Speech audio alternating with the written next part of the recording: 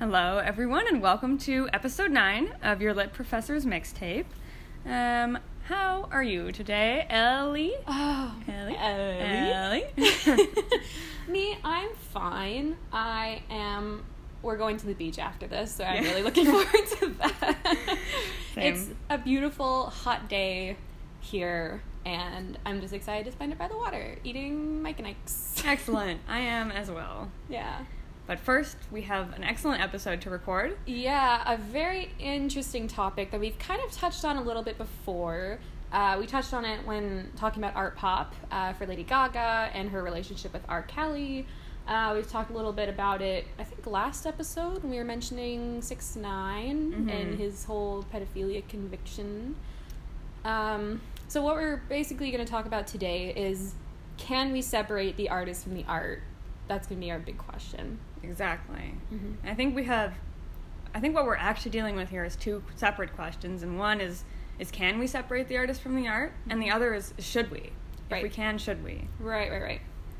I'm kind of honestly not excited for this episode because I think we're going to bring up more questions than answers. Right. I'm hoping we can come to some solid conclusions, but I don't know how it's going to go because I feel like there's a lot of things that we can't really know. Totally. I mean, it is really, this episode's probably going to be more philosophical than other episodes just because this is a moral question, and but it's not a clear moral question. It's not like, is shooting someone bad? Yeah. And even that, I mean, is not always the clearest thing. So when we're dealing with moral questions, things get complicated, but we're going to do our best to give you enough information to, I guess, make your own decision. Yeah, I feel like we're going to be airing some dirty laundry, bringing up some things the audience may not know about. This is probably true. Didn't know we were turning into a gossip podcast, but... Girl, we love to gossip. I know, what are you talking about? I know.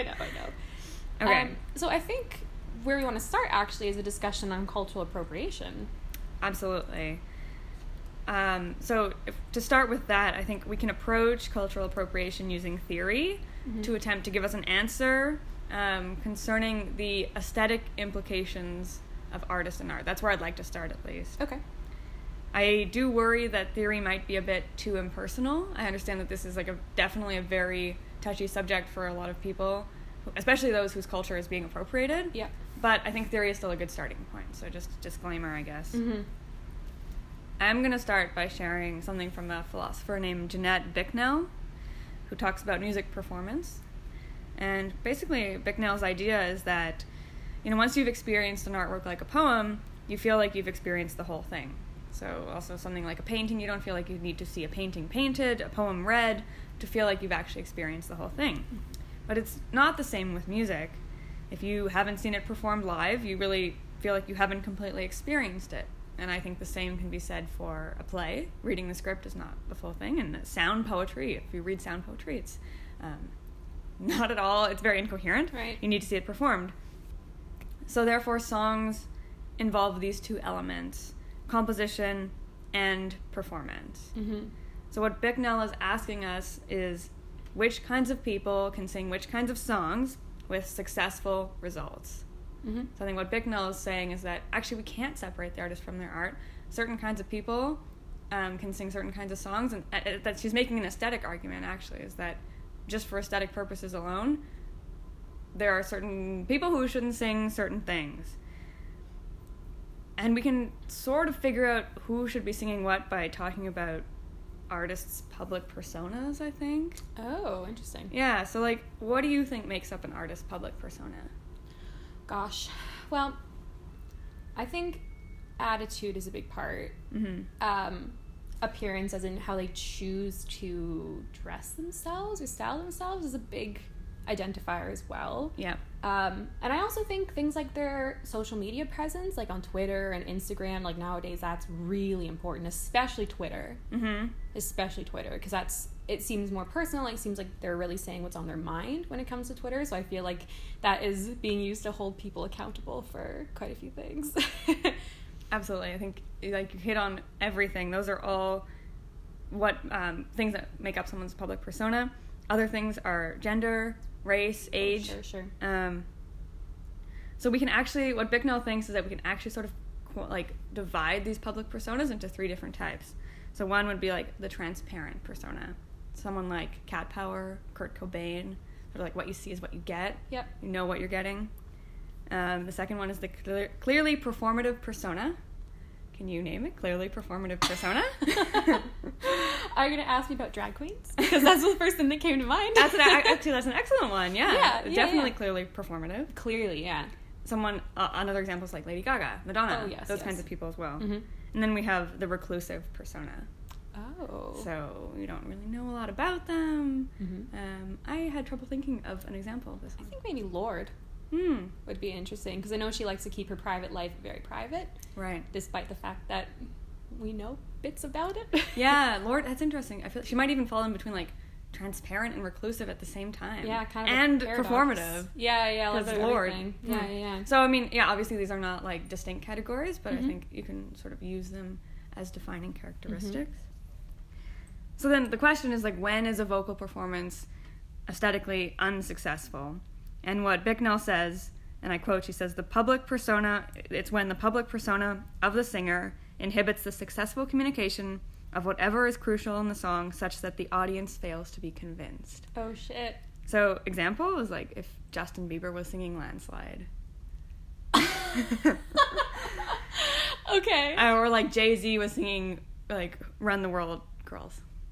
Oh my god. Like, can you imagine? Like, it wouldn't work, right? Yeah, not at all. You'd just That's like, hilarious. stop. Yeah. That's hilarious. Those are really extreme examples, but I think we're going to get more into like cultural appropriation when that doesn't, when that interferes. So basically, you know, when the singer's public persona is too incongruous with something essential, it distracts the audience, which diminishes the pleasure of the performance, and so reduces its aesthetic value. Oh, man. Yes. That's great. So we're kind of touching on like authenticity. Absolutely. And stuff like that. Okay. Interesting. So I think the whole cultural appropriation debate is hard for us to talk about, being two white girls. This is true. So the best we can do, I'm going to just put this out there, is kind of step back and listen to what other people are saying, specifically, you know, people of color, to help form our own opinions. Or is it something that we shouldn't even have an opinion on? It's like men commenting on abortion rights. You know? I don't know. So right. I'm going off of what other people have said as far as this, when it comes to this debate, because I don't feel comfortable at forming my own hard opinions on things. Good comment. I would agree. Yeah, for sure. I know you want to talk about white rappers in regards to this. I do. Actually, I spent a lot of time thinking about this today because there are some white rappers, people like Eminem, who have street cred. You know, like a lot of people like him. People aren't coming at him being like, oh, this is cultural appropriation. Or maybe they were, but that was just kind of an old debate because I think he's really kind of earned his way as a rapper. I'm gonna talk about that too. Are you? Yeah. But then there's people like Iggy Azalea who people just try and discredit over and over and over again. And I personally don't like her. I'm not a fan of her music, but if people can accept Eminem as a white rapper, like, where do we draw the line, right?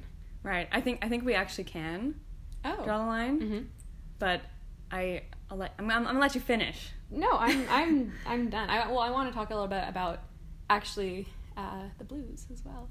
Okay. I have a really good starting point for us then. Do you? Okay. Yeah. So I'm gonna bring up another philosopher. Okay. This guy's name is Joel Rudenau, and actually, what he asked in his article, in his philosophical paper, was who can sing the blues? Yes. And I think we can actually expand this now to rap. Blues and rap are sort of similar.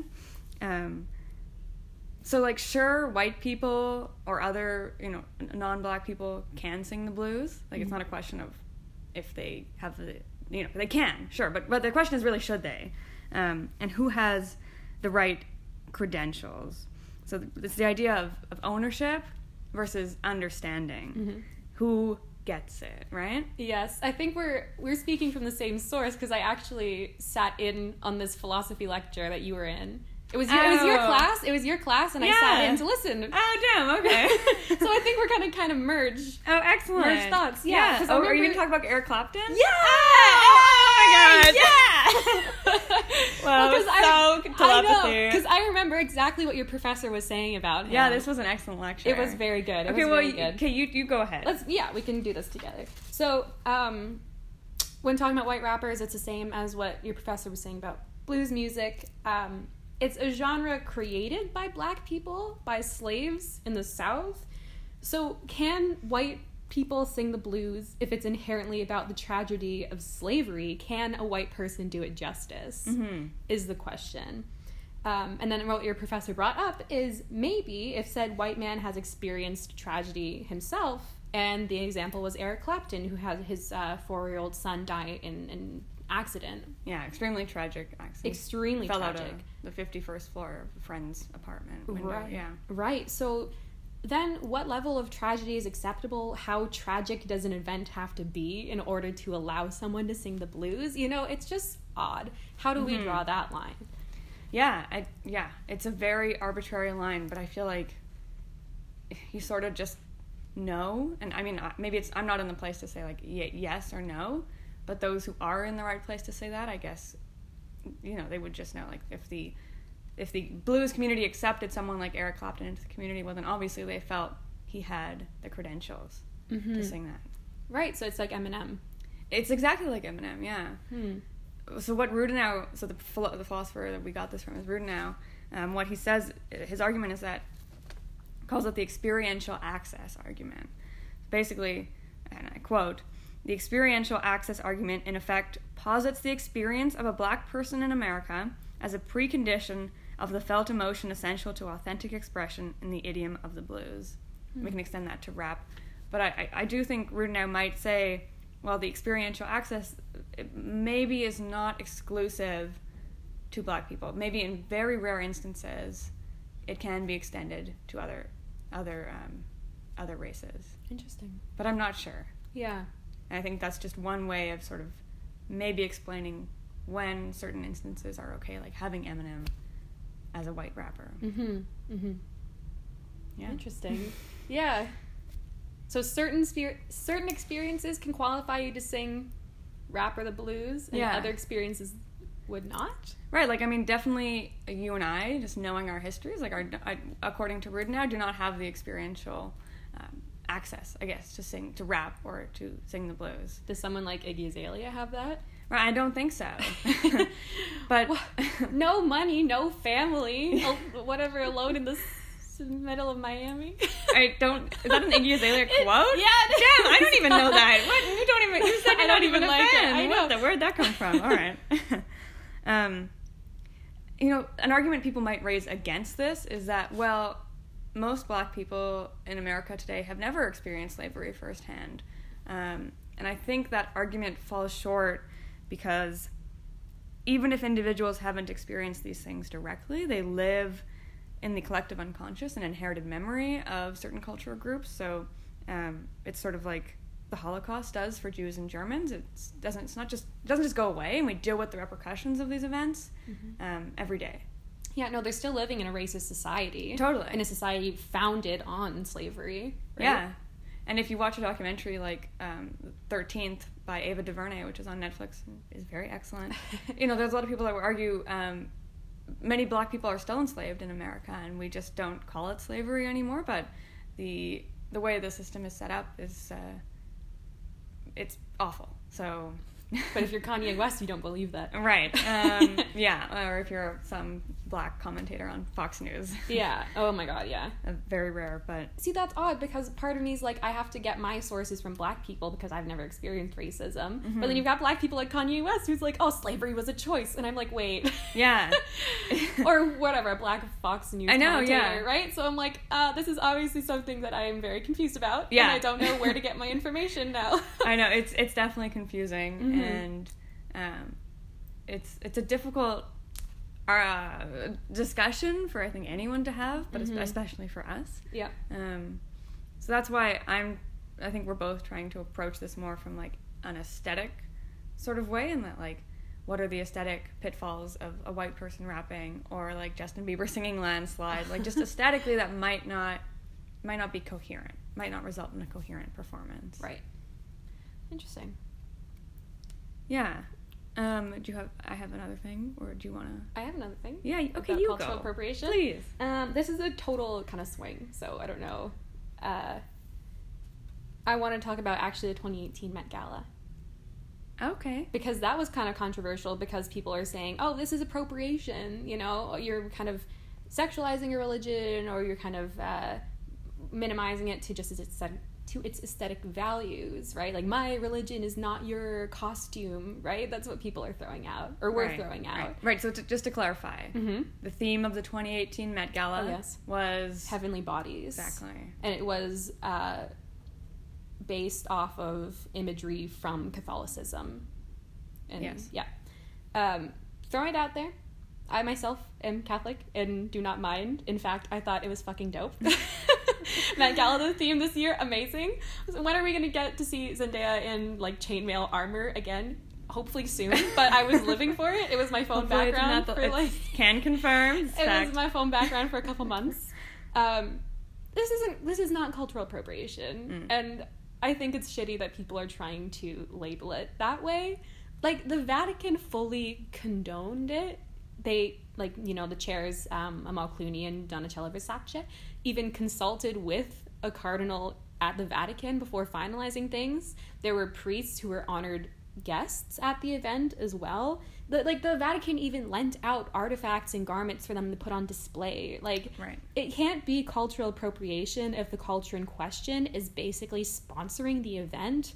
It would be appropriation if the culture didn't consent to or participate in what was going on. But in this case, it was full on, you know, yeah, you've got my blessing, literally, go for it. Right, so I think it was supposed to be a celebration of the Catholic Church's aesthetic, and I think that was a success. But, and my only but, I understand if someone is unhappy with, like, the sexualization of Catholic imagery because of all the sex crimes the church has committed and tried to cover up. Right. That I understand, sure. People were unhappy when Madonna did it in the 80s. People were unhappy with Gaga when she did it and Born This Way. So I'm sure there are going to be people who are unhappy with it, who were unhappy with it as far as the Met Gala. Fine, I understand. But the event was basically just to appreciate the aesthetic value of the Catholic Church. And I think that was very successful. Yeah, I would absolutely agree with that. Yeah. I think if a culture is saying this is okay, like, we appreciate that you are exploring our history and our culture and doing so in a very interesting way, and, like, if it comes from the top down, like, or whatever, if it is approved, like, I don't know, I don't see anything wrong with that. Yeah, it was a collaboration. Yeah, you know, exactly. The Catholic Church was willingly like, this is a great idea, here, we're totally for it, take all these artifacts that we have to put on display, right? Yeah. Like, if it was the opposite, if they were saying, like, no, we're not quite sure about this, then there's a problem. Yeah. But they were fully for it. Yeah. It's not an issue. No. It's not cultural appropriation. End of story. No, and we definitely do need to, like, sometimes take a step back and realize, well, we do need to appreciate other people's cultures, and, like, to do so we have to sort of share in the culture, and there are ways to go about doing that that are totally acceptable, and so we shouldn't just, like, step back and be like, no, I'm afraid of, like, even attempting to get to know another culture. I don't think that's the right response. Well, it's like, you know, eating the food of another culture or learning another language is an appropriation because those things have been shared by people of that culture. Like, if someone's opening up a sushi shop in Toronto, they want us to eat their sushi. Yeah. Right? We've got their approval. It's a big thumbs up, go ahead, do it. Right? Exactly. But there are instances where it's like, if black people are saying, like, well, white people shouldn't have dreadlocks, or anyone who isn't black shouldn't have dreadlocks. Yeah. Then we should listen to that. Yeah. Yeah, I think so. I think, actually, I'm gonna get into that. I have an idea, or another philosopher, my last philosopher, James Young, who gets into this, and so we're going to talk about, like, morality now, and what James Young said is that we should avoid causing profound moral offense. So something like sushi is, like, fine because it's like, okay, well, I'm opening a business and, like, I want you to eat at my place, and that's how I'm going to make money, and so I'm inviting you in. But if a culture is saying, like, no, this is of importance to us and you are causing us profound moral offense by doing so, then we should respect that. Profound offense, just to define it as James Young defines it, it strikes at a person's core values or sense of self. An example of something that is a moral pitfall and might even cause profound moral offense would be white covers of Formation. Oh, yeah. I sent this to you, and it's maybe one of the worst things I've ever seen on the internet. Yep, I hate it. I'm going to reference it here so that you can see it, as just to see how offensive something can be. It's by Johnny Hetherington on YouTube, if you just look up that, or if you just look up white formation cover on YouTube, it will come up. Oh my gosh. And it's just this white guy singing Beyonce's Formation in a really weird, dramatic, slow way on the piano, and he says, like, it just is like, it's both an aesthetic pitfall, like Jeanette Bicknell would be like, well, this is like Justin Bieber singing Landslide, it does not work, but it's also just, I think you could call it something that is like morally offensive, just to pretend like you understand the song, and just erasing all of its significance. No, for sure. So what Young says is that causing profound moral offense is simply wrong unless it is outweighed by other considerations. And this is where things get like really tricky, and I'm not sure I agree with this, but I'm going to share it anyways, just as an idea. Mm-hmm. So you can cause profound offense if the social value of the artwork outweighs the offense. This is really difficult. I'm like, Young, tell me more. Mm-hmm. It's hard to determine social value. Like, you know, some people might be like, okay, well, you know, blackface is like really socially valuable to me, and I'm like, okay, I don't like no. Yeah. So I don't know how you get around this, but a more, I guess, easier example is like The Merchant of Venice. Ah. So someone might say the social value of this play by Shakespeare outweighs the negative representation towards Jews that the artwork has within it. Mm-hmm. I think I would agree with that as a Jewish person, but you know, it's still sort of shaky ground. Yeah. Second thing that might outweigh profound moral offense, according to Young, is the artist's freedom of expression. And this is where things get tricky. So Young says, even if a work isn't all that valuable, it might still be okay to engage in cultural appropriative artwork as a means of artistic expression. So do you know the artwork Piss Christ? No. Heard of that? It's like this artist just basically peed on religious iconography. Oh. Which was extremely offensive to a lot of Christians. But some people were like, oh, it's his right, it's his freedom of expression. You know, I don't know, it's very unclear. That's odd. And then on the other hand, Young will be like, okay, but you know, some things are definitely not okay, and like Nazis are definitely not okay. And I hope we can, or everyone listening to this podcast can agree with that. Mm-hmm. But I'm just really confused by Young's argument, because like he's like, on one hand, Nazis are not great, but like peeing on like Christ on the cross, like that iconography is fine. I'm like, it's not super clear. Yeah. And I think this just sort of emphasizes how difficult this discussion and unclear this discussion can be to have. Right. So, well, it's interesting. That's it. Yeah, no, I mean, boiling down some debates we have today, people will be like, well, I can use slurs because it's freedom of speech. And it's like, well, yeah, sure, freedom of speech, but it's an asshole move. You know, like, it's not going to stop me from, like, slapping you across the face for calling me a bad word, right? Mm-hmm. It's freedom of speech, but I guess not freedom from consequences. So, I don't know. It's odd, because, you know, you'll have, like, people, like, white people saying the N-word. It's like, oh, it's my freedom of speech. Or using, you know, racial slurs or homophobic slurs, and they're trying to justify it by saying, like, oh, it's a free country, I can say whatever I want. It's like, well, yeah, but it's harassment. You can be fined for that. You can be, you know, beat up for it, hopefully, if you're doing something like that, right? Yeah. But I don't know. It's a weird line to draw again. It really is. It's a difficult line, and you can't, you know, stop people from saying these things, because it is their freedom of speech, and to impose a law that prevents people from saying certain words is just a very slippery slope, I think, to go down. But hopefully we can get to a point where just within each of us, our own morality tells us that if we are causing profound moral offense to another person or another group of people I think just simply that, if we are causing profound moral offense to another person or group of people, we shouldn't do it. Mm-hmm.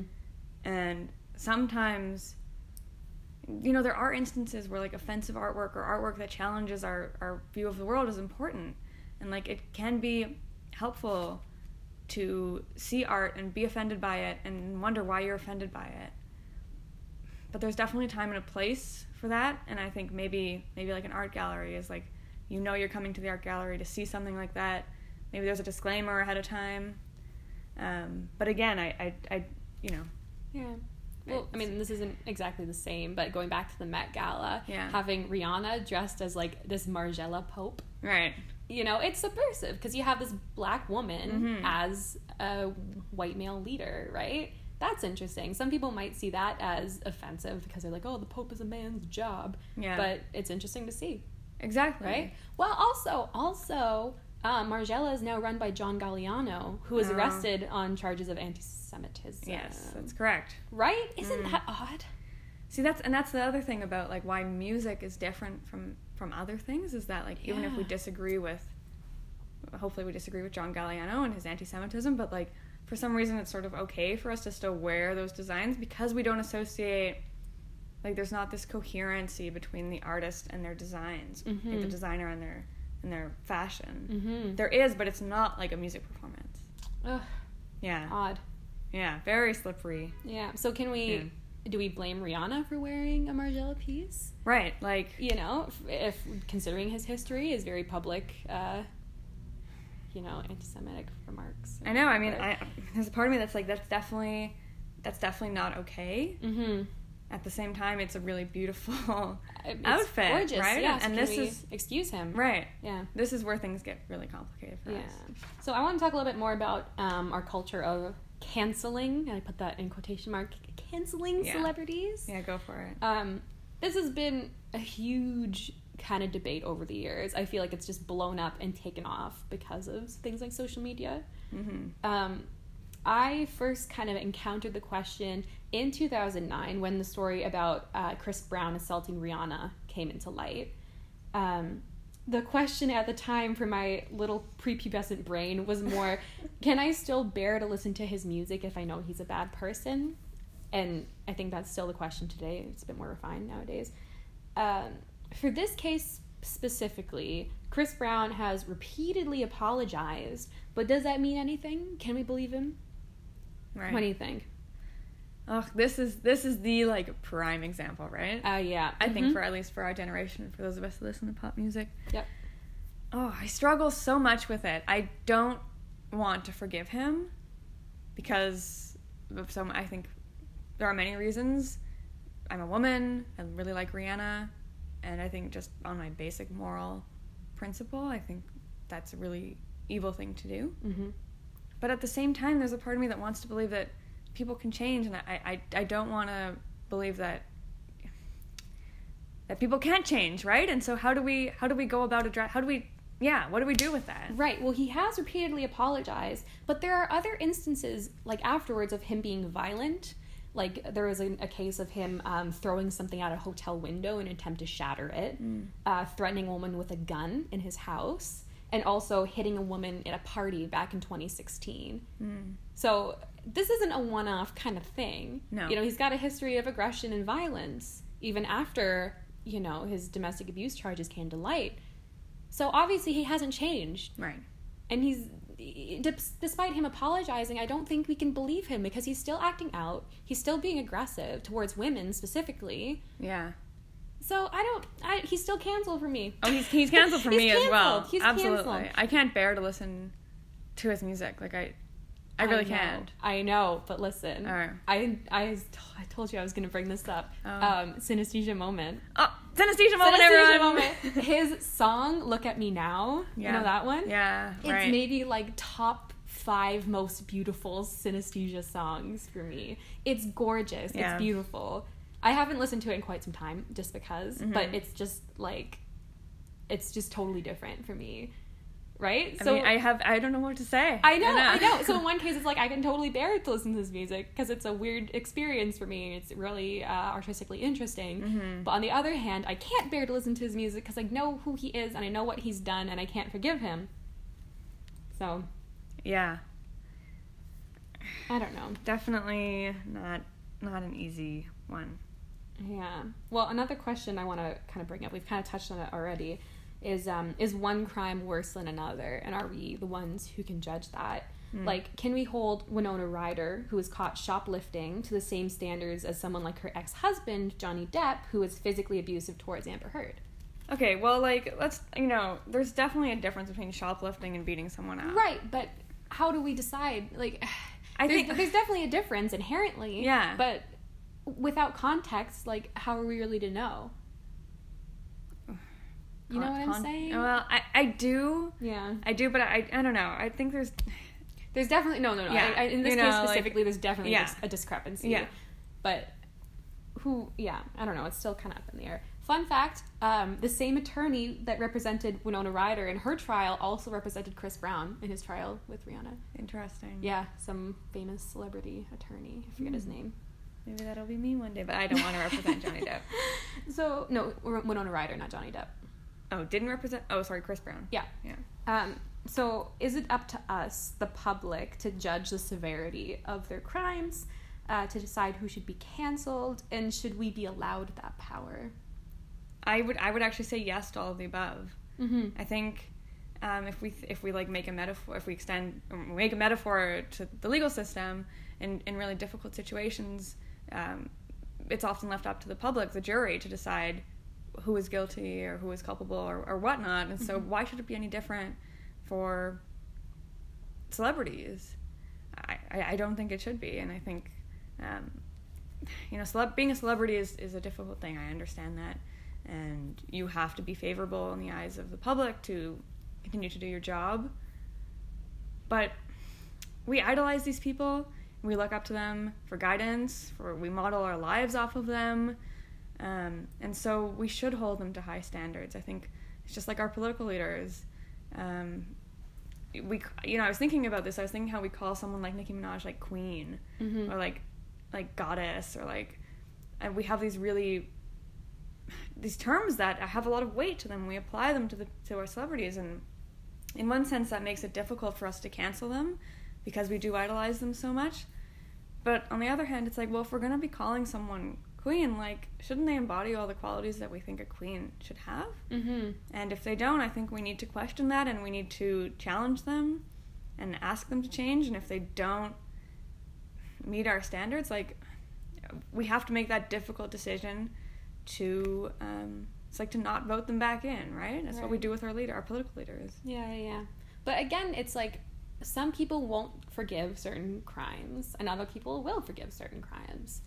So for certain people, an artist can be canceled, but Chris Brown still has female fans. You know what I'm saying? Like, I think at this point, the majority of people have demonized him, Chris Brown. But at the same time, there are still people who love him. There are. And I think what I would just say to other people who are wondering about how to approach this topic of artists and art is that I definitely think we should be considering where our art comes from as much as we consider where we get our food, where our clothes come from. There's no reason that this is any different. Like, if you want things to change in other aspects of your life, like if you don't think domestic violence is right in any sense, and if you wouldn't want that happening in your family, then you should extend that to the art that you consume and what you support. Right. It's like, if I'm not a vegetarian, but like, if you really care about either this is a bad example. Now I feel like I should be a vegetarian, but like, if you really care about the environment, or you really care about animal rights and like animal ethics, like you should probably be a vegetarian, or at least be thinking about ways that you can reduce your impact on those things. And same with our clothes. That's been a recent thing. Is like, where do our clothes come from? Are they coming from factories where children are working, or where people are dying and they're not paid very well? Like, I think we should be thinking about that in all aspects of our life. Right. So I want to bring up one last point of theory by two authors named Wimsatt and Beardsley. Two philosophers in the world post-World War II. They wrote an essay called The Intentional Fallacy, where they talk about how authorial intent does not really matter. And I got two quotes from this essay that I'd like to read. Okay. They believe, and I quote, "The design or intention of the author is neither available nor desirable as a standard for judging the success of a work of literary art." And the second is a bit more interesting. They say, "The poem is not the critic's own and not the author's. It is detached from the author at birth and goes about the world beyond his power to intend about it or control it. The poem belongs to the public. It is embodied in language, the peculiar possession of the public, and it is about the human being, an object of public knowledge. So extending this to what we're talking about with musicians and songwriters, after a song is released, it no longer belongs to the singer. They deliver it to the public, and it becomes severed from the artist. So Whimsat and Beardsley aren't exactly saying the same things we are, but they are creating that divide. They're saying that once art is released into the world, it does not belong to the artist anymore. The artist has no control over it. So I know what they're really intending here to say is once a poem or song is released, its audience can place its own value on it and gain its own meaning from it, the meaning that's not necessarily what the artist intended. But what I think is important to consider is the divide itself that's created once the poem has been born. So I guess according to Whimsat and Beardsley, the public is the one who is allowed to judge art and perhaps find it worthy to listen to, even if the artist is rotten. That's the word I used. So Something rotten this way. Something rotten. Or something rotten in the state of Denmark. Yeah. Anyways, I think that what you just said is exactly what a lot of people would give as their reason maybe for consuming certain artworks by problematic people. Right. So I think if we're to come to one conclusion, we can say that we as an audience have a lot of power when it comes to the art we consume, and with that power comes responsibility. Right? So I think despite what people say, or some people say, listening to an artist's music is directly supporting them, so we should be holding them accountable for their wrongdoings and cutting them off, in quotes, when they're beyond forgiveness. And I agree. Yeah. I think what it comes down to is everyone has to sort of ask themselves, do the moral pitfalls of this problem, I know that the artwork I'm consuming is problematic, do the moral pitfalls outweigh whatever social value I'm getting from it? And I get that maybe you really love a Chris Brown song and it's really difficult for you to give that up, but it definitely has to be a moment of reflection and introspection. And even if you decide to continue listening to that song, maybe just that process of like questioning and wondering and acknowledging that this is problematic is still productive. And so I would encourage people to still do that and not just pretend like this didn't happen and I'm just gonna separate. I'm just gonna keep it completely separate. Right. I think that's a nice idea, and I wish things worked like that, but in reality they don't. They don't. Yeah. People are willing to forgive Chris Brown for the things he's done, right? Yeah. So I guess that's another thing is our tolerance. We're willing to forgive. Right, and we do need to remember that people. I do think people can change, and I want, if people have done something bad, that they have a punishment, but then that they can be forgiven and they can grow. And so we should also, I think, be open to having people grow and to receiving them back into the world, and if they've changed. Yeah. But that's definitely going to take time, and we're going to have to figure out how we judge that.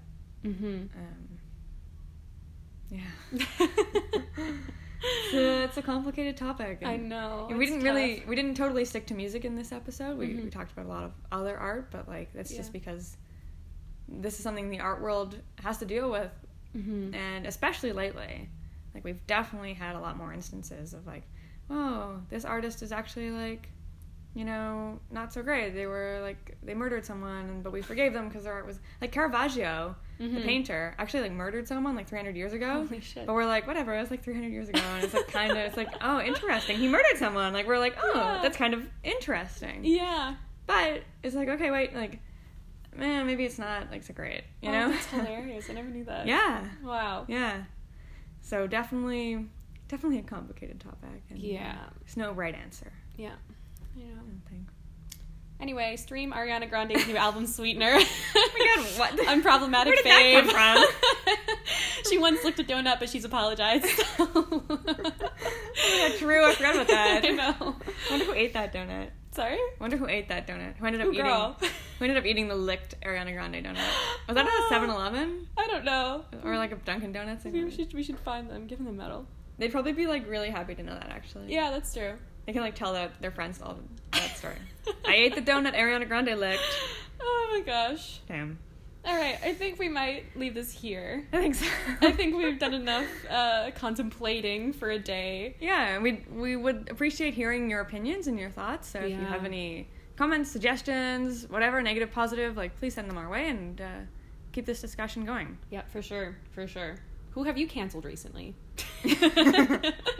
Everyone has someone. Everyone has someone. Let us know. Yeah. I've recently re-accepted Azalea Banks into my life. Okay. She's problematic. Yeah. Like, she has said, oh my god, she has said some shit on Twitter. Oh my gosh. She certainly has. She's also been caught sacrificing chickens in one of her closets. Like, ritual sacrifices. Was that what she was doing at Elon Musk's house? God, no, who knows? He was just tripping acid the entire time. Where was Grimes? Like, this is literally... I'm like, knows? this is so entertaining to me. I'm like, did you see his tweets? It's like Tesla booty shorts coming out. I did not. Okay, some people need to get off Twitter, and like the three of them need to get off Twitter. I'm sorry. Oh my gosh. Anyway, we'll sign off for now. We're gonna go to the beach and just like forget all of us. All of this. Yeah. Unproblematic faves. That's right. So far. All right, well, we'll see you next episode. Yes, and I think we're going to continue this topic a little bit. A little bit, yeah. In regards to Beyonce's Lemonade. Yeah, I'm excited. It's going to be a big one. Episode 10? Yes, episode 10. Yes. So we're going to make it a good one. Yeah. Okay, see you next time. Bye.